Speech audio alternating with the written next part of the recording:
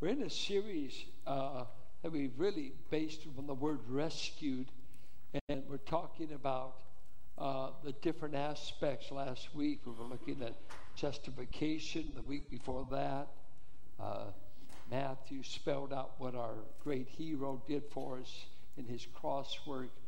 I tried to spell out how bad off we are and the desperate help we needed for a hero. Today I want us to look at our identity in Jesus Christ, our identity in Jesus Christ. And I will look at three things.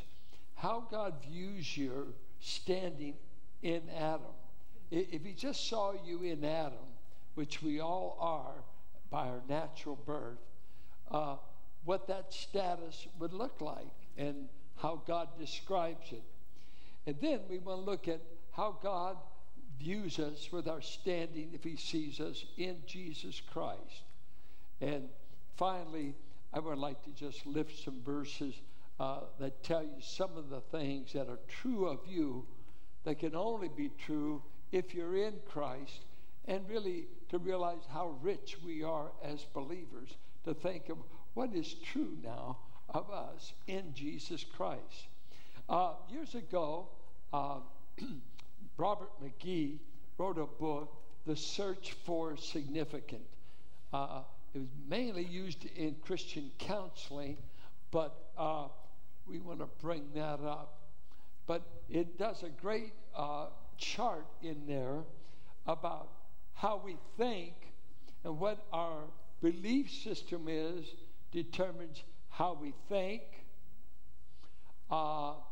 It will determine how we act, and then it will determine how we feel.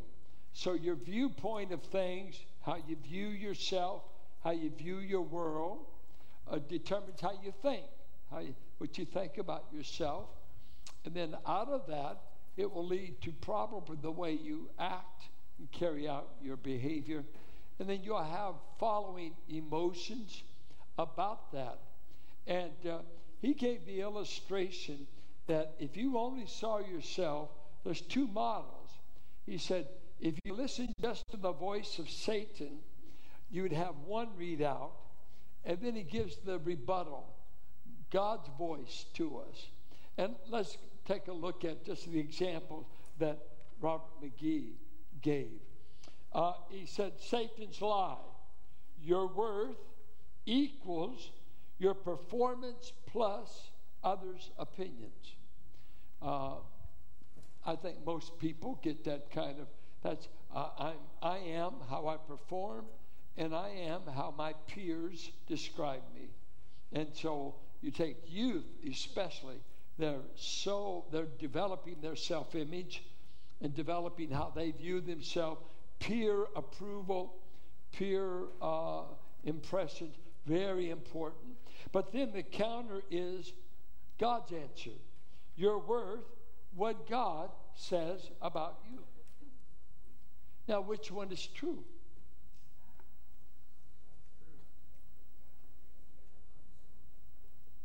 We gave you coffee. There's no excuse. And without Christ, you only have Satan's view, or maybe the view that was shaped in your family system. That's why family system is so important. And you could hush that down, but your parents had a lot to do with how you view yourself. A lot to do, negative or positive.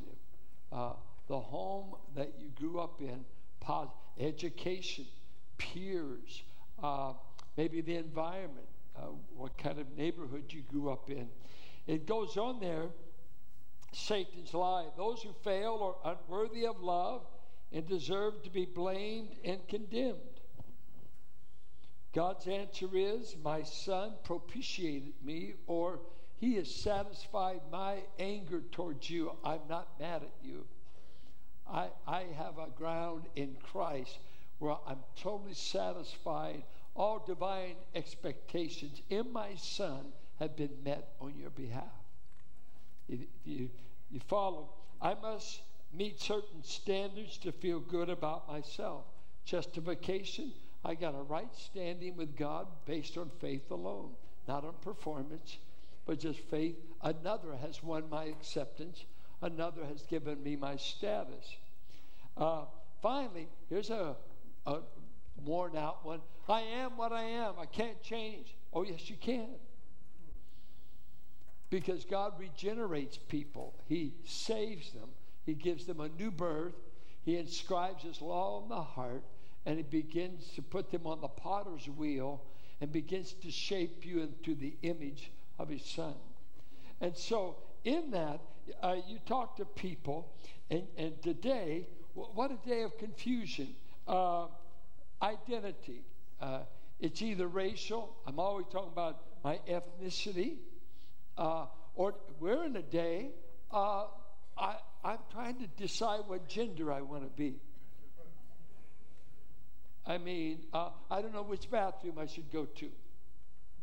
I was born anatomically one way, but in my mind, I really want to be the opposite of what my biological makeup is. So I decided I'm going to that image. I want hormone shots. I want surgeries. I want to become what I picked, not what the potter picked. The clay is telling the potter, I want to be a certain way, and if he doesn't make me that way, I'll make myself that way. So a lot. Some people's identity is politics. What party are? You know, I get tired of people, when you start traveling over the world, you know what, when I meet someone, I've been in North Africa, been in Europe, been in Asia, you know what, I keep looking for Christian brothers and sisters. You're as weak as it's anemic how poor your amens are. If you're going to do it, do it. If you're not, don't. I can make it without it. The truth is the truth. But it's anemic. Well, I'm an Anglo-Christian. What's Anglo got to do with it? I'm African-American. What does that have? Are you a Christian?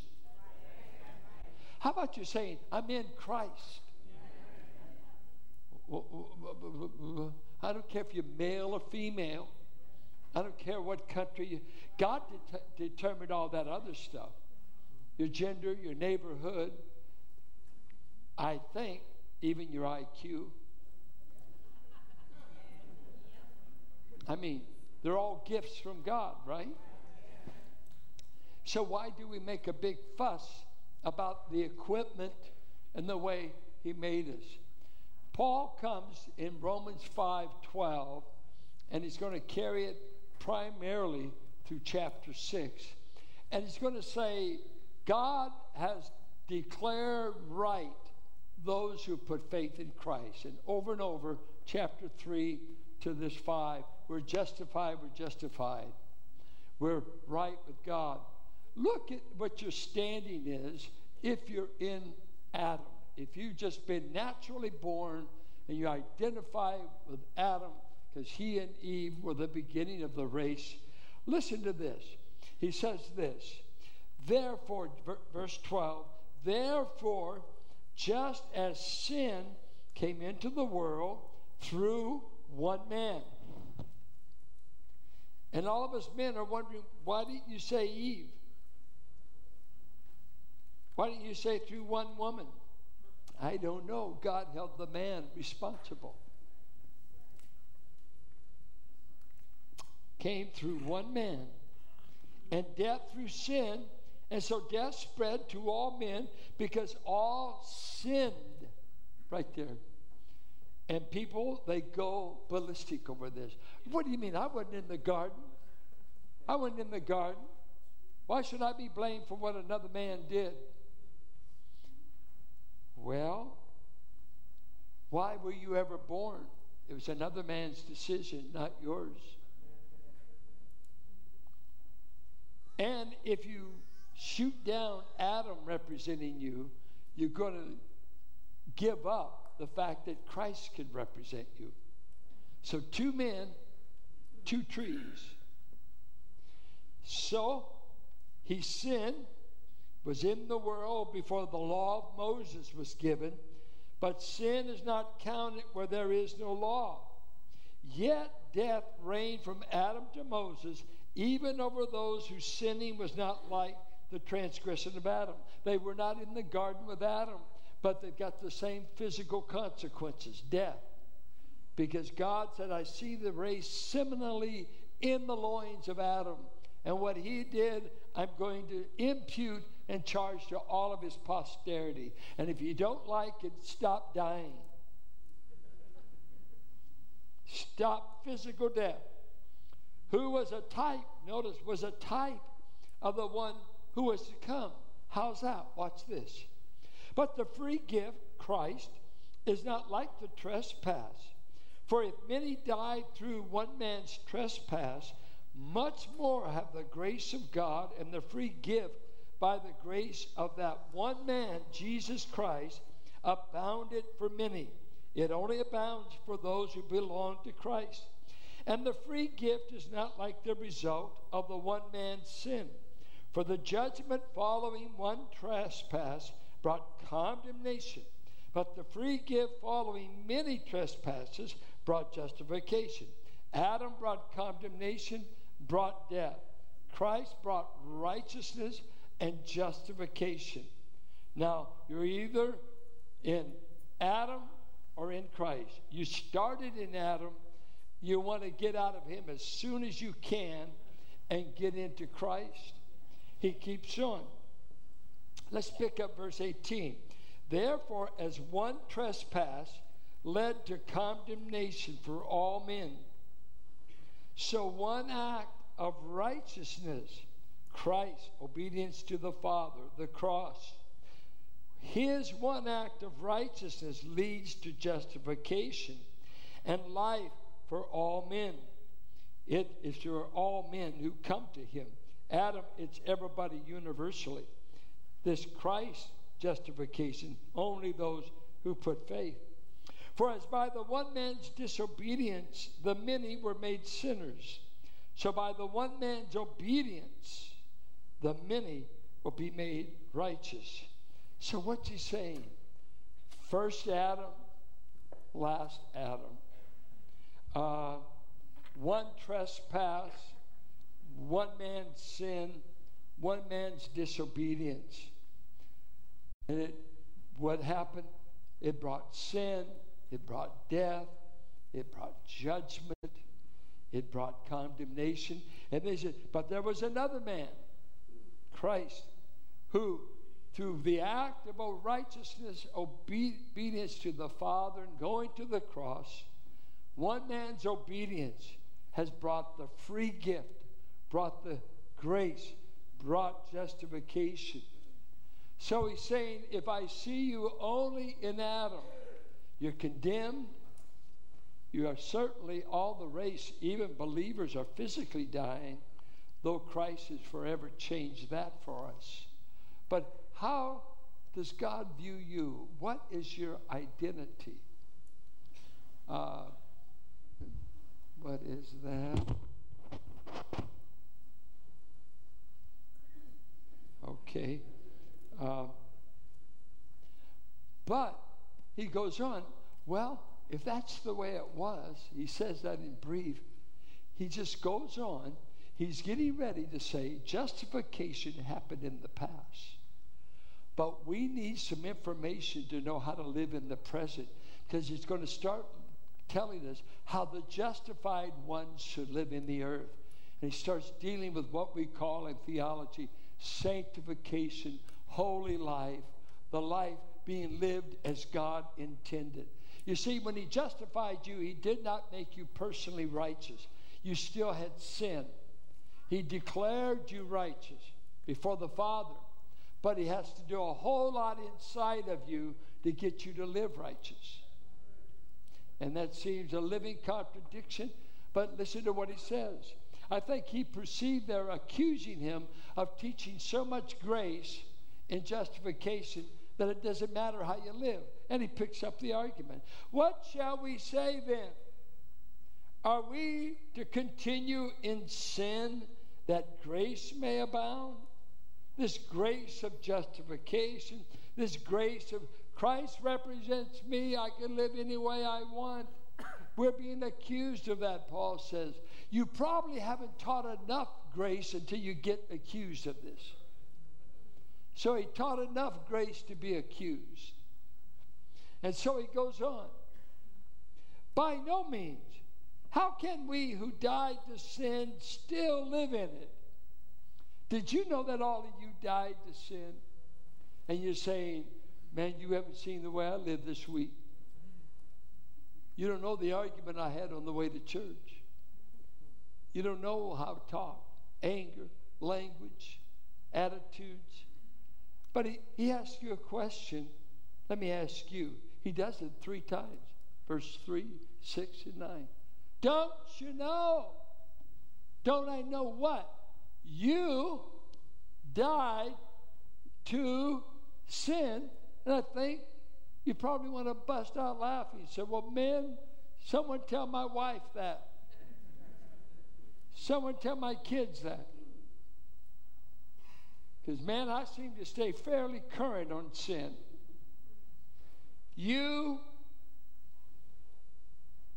died to sin. Well, if you did, why are you still living in it? Why are you living in it? It doesn't make sense to go to the cemetery and see all the corpses sinning. Please just make the trip with me, would you? I know it's a strain. So he's saying, in God's mind, you died. So you shouldn't be available to sin. Well, am I dead or am I alive? Well, you're both. And some of you look more dead than alive.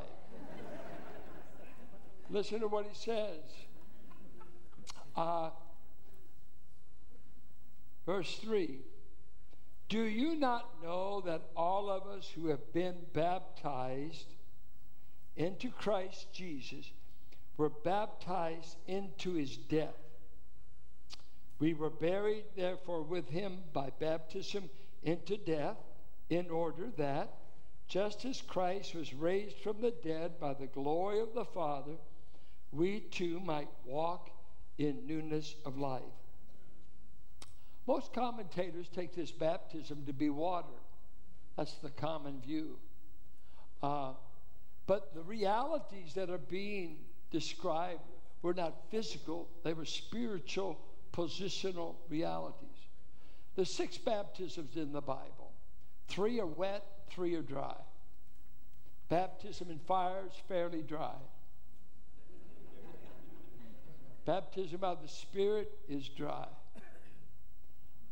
Baptism into Moses and the cloud, 1 Corinthians 10, dry. John's baptism, wet. Christ's baptism, wet. Believers' water baptism, for sure, wet.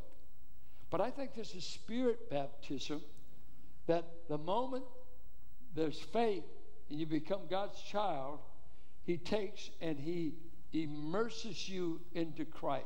1 Corinthians 12:13 says that. And there's 4 metaphors in Scripture about our union with Christ. One is we're a stone in the building, and we fitly join. He said, you are joined together. So union with Christ. We are likened to a branch in a vine. Union with his life. Union with his life. We're likened unto a wife to a husband. They have become one. The mystery. There is a union there. We are likened to the members of a body connected to a head. There is union.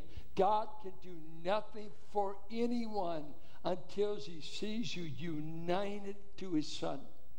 John Murray made a great comment. He said, union with Christ is more important and opens the door to all salvation blessings.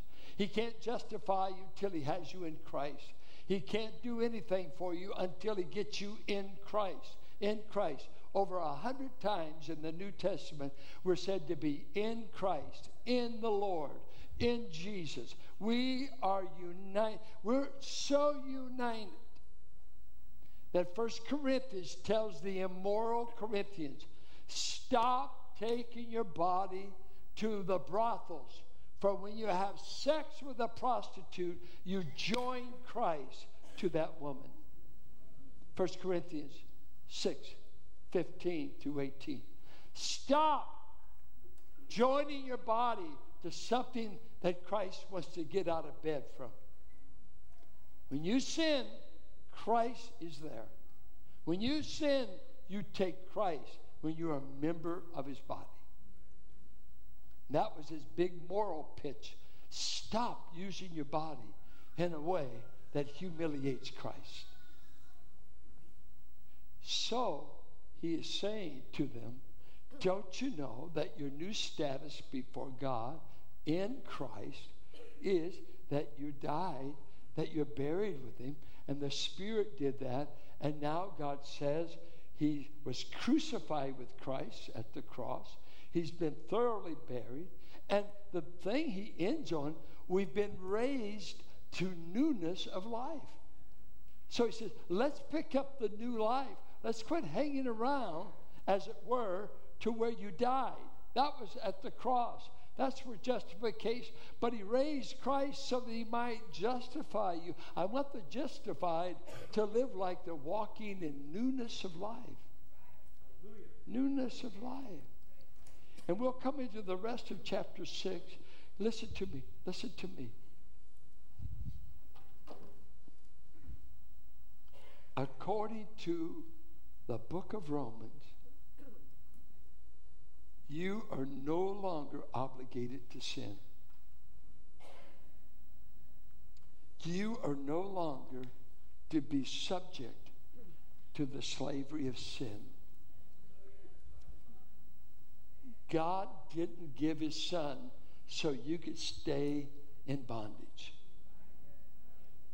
And we need to get a good revival of theology that says, I can live above sin. Sin shall not reign in my body. I belong to another. I've been set free. Instead of this, well, I just can't help it. You know, God knows I'm weak. That's why he died for you, mister. That's why he gave you the Holy Spirit, mister. He gave you the help you need. Quit saying you can't overcome sin.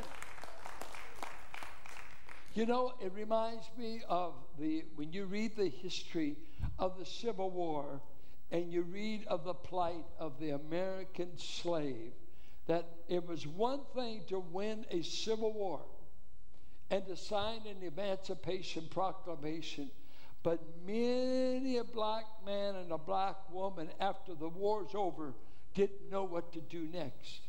They owned no property. They'd been under white masters. They actually did not own currency. They dealt in scrip. They dealt with scrip and family. On the plantation, you had the little store, and you had to buy from the master. He set the prices. And all of a sudden you say, the war's over. Lee went up to Appomattox, and he's met with Grant. It's signed, war over. All you folks are free. Wait a minute, it doesn't come that easy. Free with nothing, free with no land, free with no job. I got this shanty that they now want to put me out of. All I know are these cotton fields. All I know is slavery. You're telling me I'm an American? I don't even know what an American citizen is. You say you're free. Now, that's the way it is with a lot of Christians. You're free. Free what? To sin? Or to keep acting like I've always acted? No. Free to a brand new life in Jesus. The war has been fought and won at the cross and the empty tomb. He wants to teach you a new life, a new way of living. Listen to what he says. For if we've been united with him, there, verse 5, there's union. We're united with him. Now, it'd be something if you took that American slave, set him free, said, oh, by the way, you become united to the master. He now owns you as a son. He's sharing the estate with you. Matter of fact, all of his riches are yours. But the American slave wasn't given that. He was thrown on the street. That's why he moved to Chicago and Detroit. get away from the South. I want to change my identity. I'm tired of being seen as a slave. I want to be seen as a free man. I want to be seen as an American man. I don't want to be seen as some utensil to do another man's will. And Jesus said, believer, I set you free to unite you to me as a wife to a husband, as a branch to a vine. You belong to me. You're in me. You're not an outside project. You're inside of me. Hallelujah. We have become one together. We are one together. Your victories are my victories. Your defeats are my defeats. A little bit different. For if we have been united with him in a death like his, we shall certainly be united with him in a resurrection like his. Now, some take that as his physical resurrection. I take this to be his resurrected life.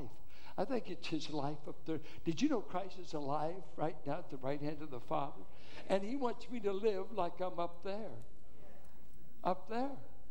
You think I'm making that up? Colossians 3. Set your way of thinking on things above where your life is. Oh, you didn't hear me. Colossians 3:1. Your life is up there. You're there. All right. You talk about being heavenly minded. What do you want to do? Think about April 15th or think about how rich you are in Christ? Up there. Up there. I'm to be thinking, I'm rich. I'm in Christ. There, matter of fact, he said, you're only aliens in this world. Philippians 3:20. Your true citizenship, and in the Greek, your true politics are up there. That's where my vote is. Jesus, my King, my ruler. I put up with the Caesars down here. I put up with the Putins. Come on, we got Christians in Russia. Who do they vote for? We got Christians all over this globe. How many Christians died in the first, second century by Roman pagan emperors when they had no vote? They were just food for the lions. They said, Jesus is my King. Jesus is my reason for living. Who are you? Are you a Democrat? Are you a Republican? Why are you talking such rubbish? Why don't you first of all say, I am a follower of the Lamb.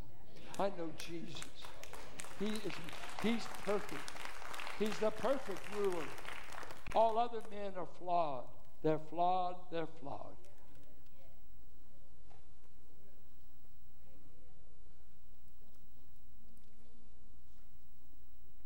I would preach this if you weren't here, so amen if you want. I believe this. This set me free as a young believer. Listen to verse 6. We know that our old self was crucified with him in order that the body of sin might be brought to nothing. It means rendered inoperative. So that we would no longer be enslaved to sin. That translation, our old self, do most of you have that, your old self? Huh? Do you even have a Bible? Anybody would you say old self?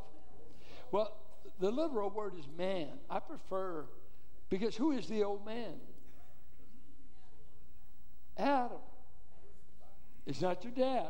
You may go to heaven sooner than you want if you use that language. This is talking about your relation to Adam, the old man.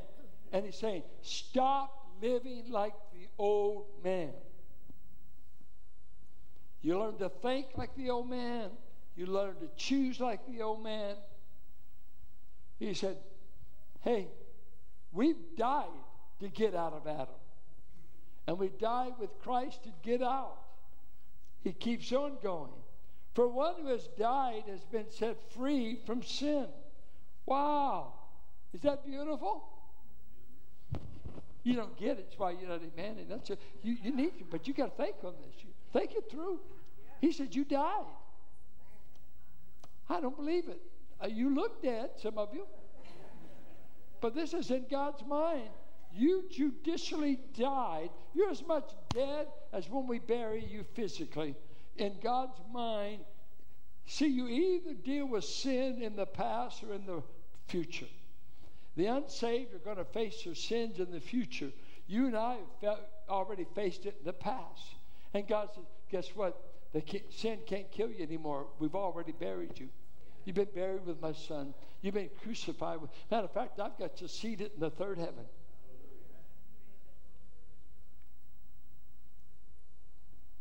Can it be? Yes, it can be. If God says it can be, it can be.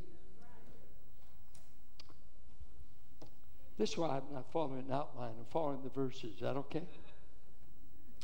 Now, if we have died with Christ, we believe that we will also live with him. Amen. We know that Christ, being raised from the dead, will never die again. Death no longer has dominion over him. For the death he died to sin once for all. But the life he lives to God. So you also must consider, the old King James was reckoned, consider yourselves dead to sin and alive to God in Christ Jesus. What a conundrum. Am I dead or am I alive? Well, you're both. You're both. That's the confusion of living the Christian life. I'm supposed to be dead to sin. When it knocks on the door, nobody's home. When the buddies ask me to get drunk with them or do drugs or party on the, I come, but I've died. You've died. I've died. Did you hear me? I am unavailable to sin because I've already died to it. So in God's mind, he says, just tell sin, not available. Not available. And at the same time, God says, I want you to go to church, sing my praises, read my word, live out the Christian life. And I just say, you take all of me. Why not take all of me? It's like in marriage. It's like a kid. You tell the kid to empty the trash, and they immediately are weak. And one of the neighborhood kids climbs and I'll meet you at the park. I'll shoot some hoop. Hey, man, I'm available. Wait. Is this the same kid that's over here? Oh, we got to take him to the doctor. No, he's just lazy. He doesn't want to do it. Over here, I'm available to do what I want to do. And God says, now I want you to start reckoning this way. When sin calls, just remind sin, I died. I'm unavailable. And when righteousness calls, I'm available. And some of you are straddling the fence. You're trying to figure out who you're available to. And listen to what he said, verse 12. Let not sin therefore reign in your mortal body. Well, I can't help myself. Yes, you can. He said, don't you let it reign. Sin remains in you, but it's never to reign over you. We still have the sin principle. And we all know that. But it is not to reign over you like a king. Don't make you obey its passions. And he has several times he talks about passions and strong desires. You know what passions is? It's from a Greek word, pathema. We get the passion of Christ. But a literal meaning of the word passions meant moods, emotions. And it's saying, don't be governed by the emotions and the passions of the flesh. Now, that's found in Colossians. It's found in Galatians 5. We've been crucified to our passions, and one's a strong desires, but the other one is our moods. You know, most sin starts with the mood.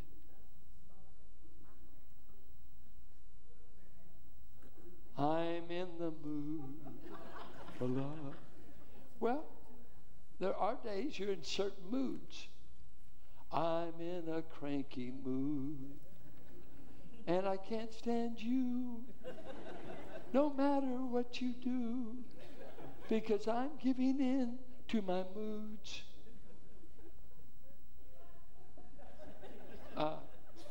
Some days, you're so irritable that you might as well stay in bed, because You're aggravated. You're moody.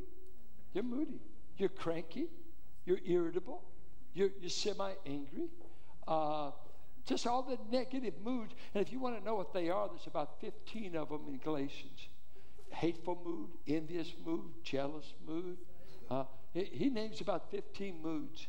You see, if you're not right now, if you're not having love, joy, and peace, you ought to check that every morning. Am I experiencing love, joy, and peace? You know God wants you to go to him in prayer. Because that's the mood he wants you to live out of. Take joy. I just last week, it was an amazing little, kind of an epiphany thought to me. God just said to me one day, you don't seem to be enjoying me very much. I thought, God, who do you think you are telling me? And he said, well, you don't. There's not too much joy. What's your problem? Am I boring you? Am I too hard to serve? Is there something I need to do? What's your problem? Yeah, I didn't call you to hold up a church. I didn't ask you to hold me up. I'm the one that holds up. I hold you up. You don't hold me up. I'll fulfill you. Do you want to find your joy and pleasure in me? Piper wrote a book called The Dangerous Duty of Delight. Some of you are all into duty and not into any delight. Delight yourself in the Lord. Is he your delight?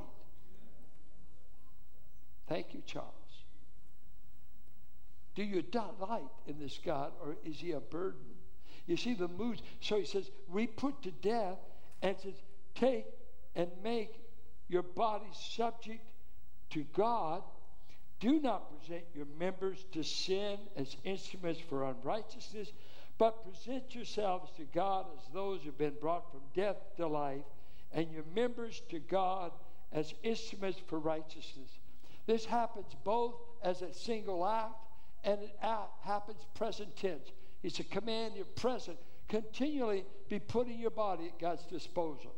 Now, a lot of us remember when I dedicated my life. You'll think of a camp. You'll think of some point in your life where you made a crucial decision. God, here I am at your disposal. And that's wonderful. You never forget it. You like drive a stake. But did you know what? That is a daily exercise for the rest of your life. Every day. Here I am, Lord. I'm yours. George Rutenbar used to tell me in the morning, he would grab himself like this. He said, Rutenbar, you tell God you're available.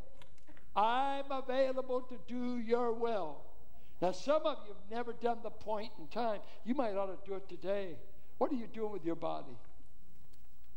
Have you ever presented? Don't present it to our junior church. Don't present it to the youth. Present it to God. This is you and God. When are you going to start saying, here are my members. Here's my body. See, you got to replace old habits from the old man and start learning the new habits of the new man.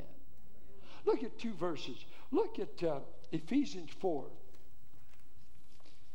Ephesians 4. Right after Galatians.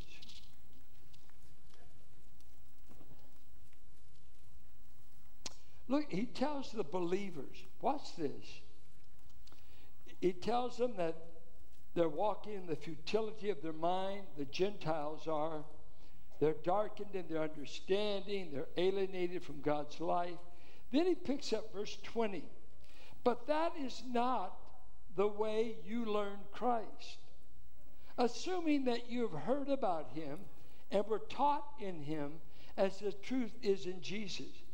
To put off your old man, which belongs to your former manner of life and is corrupt through deceitful desires, and to be renewed in the spirit of your minds, and to put on the new man, created after the likeness of God in true righteousness and holiness. See that he's telling these believers, you got to start acting like the new man. You're in a new family. We don't settle differences like we did in the old man. You got to handle lust in a different way in this man, Christ, than you did as the old man. You learn all these patterns of thinking, behaving, feeling. I want you to catch up to where you've been relocated. You're seen now in Christ. That's your identity. And what goes on in the early Christian life, for sure, is you're getting rid of a lot of old stuff, and you're trying to put on the new, and that's where learning new ways of thinking. Look at Colossians 3. Colossians 3, similar teaching. Look at what he says. Let's pick up verse 6. On account of these, he's talking about impurity, passion, and all. On account of these, the wrath of God is coming. In these you too once walked when you were living in them, but now you must put them all away. Anger, wrath, malice, slander, obscene talk from your mouth. Do not lie to one another. Do you need to tell Christians not to lie? Do you need to tell Christians not to lie? Yeah. Isn't that amazing? I guess they can lie. Do not stop. It's a present. Stop lying to one another. We asked you how you're doing, and you said fine, and you just told a lie. Because you don't want anyone to think you need help. And we can look at your face and tell you need help. Stop lying. Pastor, that was a great sermon. What did I say? I don't know, but we sure enjoyed it. Stop lying. Seeing that you have put off. What have you put off? The old self or the old man. They've got footnotes here. The literal word is put off the old man. Who is the old man? Adam. With his practices. And you put on the new man, which is being renewed in knowledge after the image of its creator. Here there is not Greek and Jew, circumcised, uncircumcised, barbarian, Scythian, slave, free, but Christ is all in all. It says the same thing in Galatians 3. He doesn't see your ethnicity. He doesn't see your gender. He doesn't see your economic status. When he clothes you in Christ, he sees Christ. 7 things I just rehearsed for you. Got to close. 7 things that God gives you. Now, there's 130 in the New Testament, so pardon me for just taking 7. Ephesians 1:3 said, God blesses you with every spiritual blessing now that you are in Christ. Come on, I want you to get it. In Christ, every spiritual blessing God has is now mine.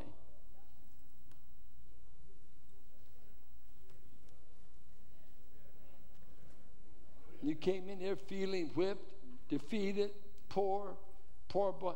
You're so rich you've never read the will yet. You inherited millions of blessings. You ought to show up for the reading of the will.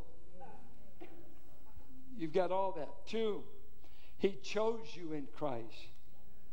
Some people don't like that. Too bad. God does. He said he chose his people in Christ. In Christ he could choose you. 3, he said that he started showing grace towards you in Christ before the ages. I want you to read that up. 2 Timothy 1:9. He said, before the ages, God decided he's going to love you. I think it was, trying to think, it was Spurgeon who said, had God not loved you before time, he probably could have never loved you in time. God's been loving you a long time. He can do it in Christ. Oh, you're clothed in the righteousness of Christ in Christ. Galatians 3. You're not condemned in Christ. You've been made accepted to the beloved in Christ. He says, you're the branch in Christ. All these wonderful things. I'm out of time, but I want to read the words. Who knows, I might bless you with a few tunes. I got a couple of songs that I hunted down through the years, and Carol and I, we were singing around the piano last night. I've been losing my song because I don't know all the new songs. I cracked open the books last night. I said, by George, I'm singing what I know. If you don't know all the new ones, why don't you sing the ones you do know? Don't come up and tell Bobby, I don't like your selection. He never heard of the songs you like. Huh? Sing what you like, but sing it to the Lord. Here's one. We used to have a Dutchman in this church by the name of Tom Biama. A little Dutchman from Linden, Washington. It's a little Dutch community up there in Washington. And he used to sing this song. In the beloved accepted am I, risen, ascended, and seated on high, saved from all sin through his infinite grace, with the redeemed ones accorded a place. Chorus. In the beloved, God's marvelous grace calls me to dwell in this wonderful place. God sees my Savior, and then he sees me in the beloved, accepted and free. Now listen to the last stanza. In the beloved, I went to the tree. There in his person, by faith I may see infinite wrath rolling over his head, infinite grace, for he died in my stead. In the beloved, God's marvelous grace calls me to dwell in this wonderful place. I could just hear him. God sees my Savior, and then he sees me in the beloved, accepted and free. That's enough to make a Baptist shout.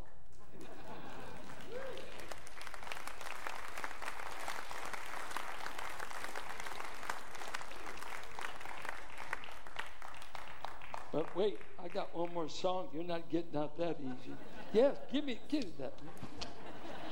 I knew Carolyn sent him up. Wait. There's a little song called I Am the Righteousness of God in Christ. None of you have ever heard it. I try to get Deborah to do it, but it's in Waltz time, and God forbid that we sing anything with waltz timing. Like Wonderful, Wonderful Jesus. That's waltz. It goes this way. I am the righteousness of God in Christ, a brand new creation in him. I can now approach the presence of God with no condemnation of sin. You could shout anytime. I am the righteousness of God in Christ. I am now complete in him. I'm a partaker of his divine nature. On me he will not impute sin. No, on me he will not impute sin. I am the righteousness of God in Christ.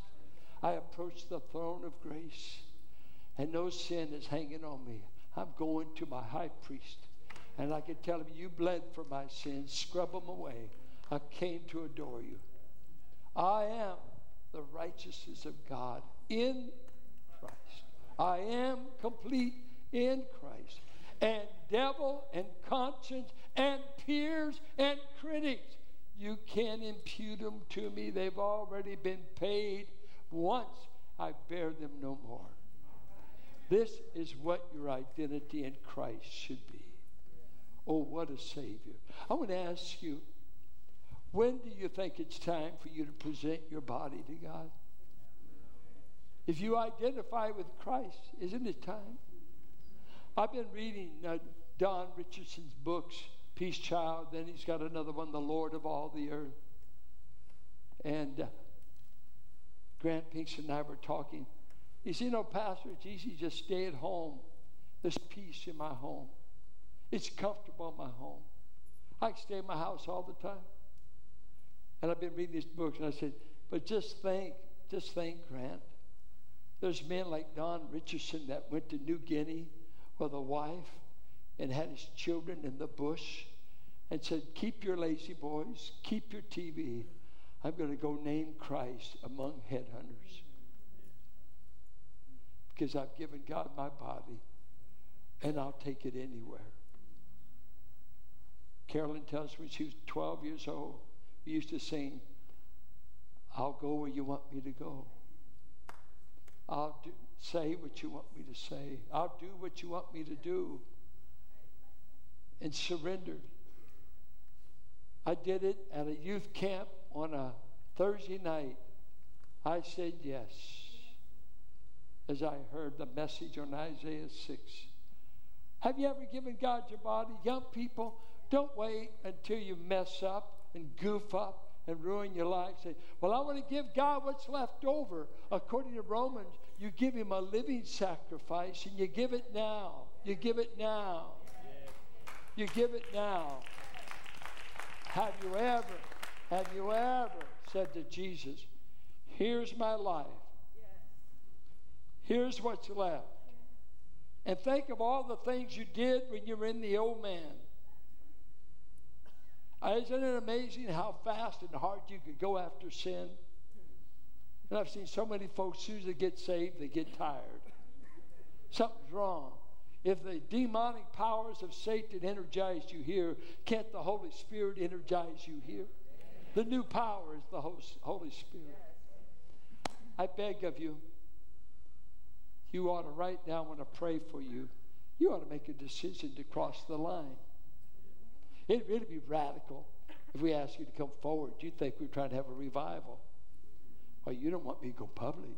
Well, all of our sins seem to be pretty public. When's our dedication going to be public? I get sick and tired of Christianity that's lived under a bushel.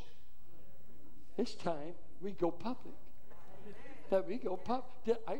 Amen. Open your mouth. I've been preaching. The second service. You got more energy than I do. And don't become a quiet church. It means you're a dead church or you're a hiding church. If you can't amen what I say, write me a sermon and say, you don't preach the word. And then I'm going to look you up. And we're going to say, if it's not the word, what is it? Father, there's many people here. They come week in and week out. Precious people. But we don't know what they've decided to do with their body. They might have stopped cussing, but they haven't started praising. They may have stopped this sin, but have they started this righteousness? Let this justification work itself into our walk. May we be a people walking in the light, walking in love, walking in the Spirit, walking by faith. Oh, let us live out the remarkable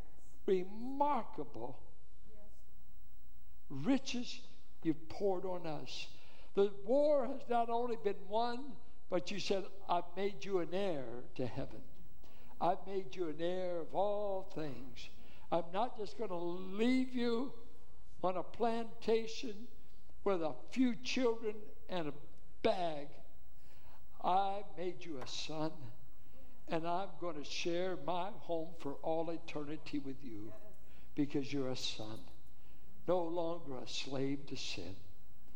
Father, work in the lives of people. Maybe some today, what Matt and I and David and Carol, some of us to pray, and they want to come and they want to surrender. Maybe they want to do it right there in the pew. It's up to you, Lord. But they must do it. They've got to quit being for sale. They've got to finally say, not for sale. I've been bought already. I belong to Christ. I pray, help us to make this decision to move towards you. I'm going to wait. And I'm going to pray with you that one. You may not even need to pray with us. You may just do it. You do it wherever you want, up front, pew, in your heart, sitting, kneeling. It doesn't matter. You must present your members as living tools of God. We bless your name, Lord. I am the righteousness of God in Christ. I am complete in him. I can approach the presence of God with no condemnation of sin. And his church said, amen.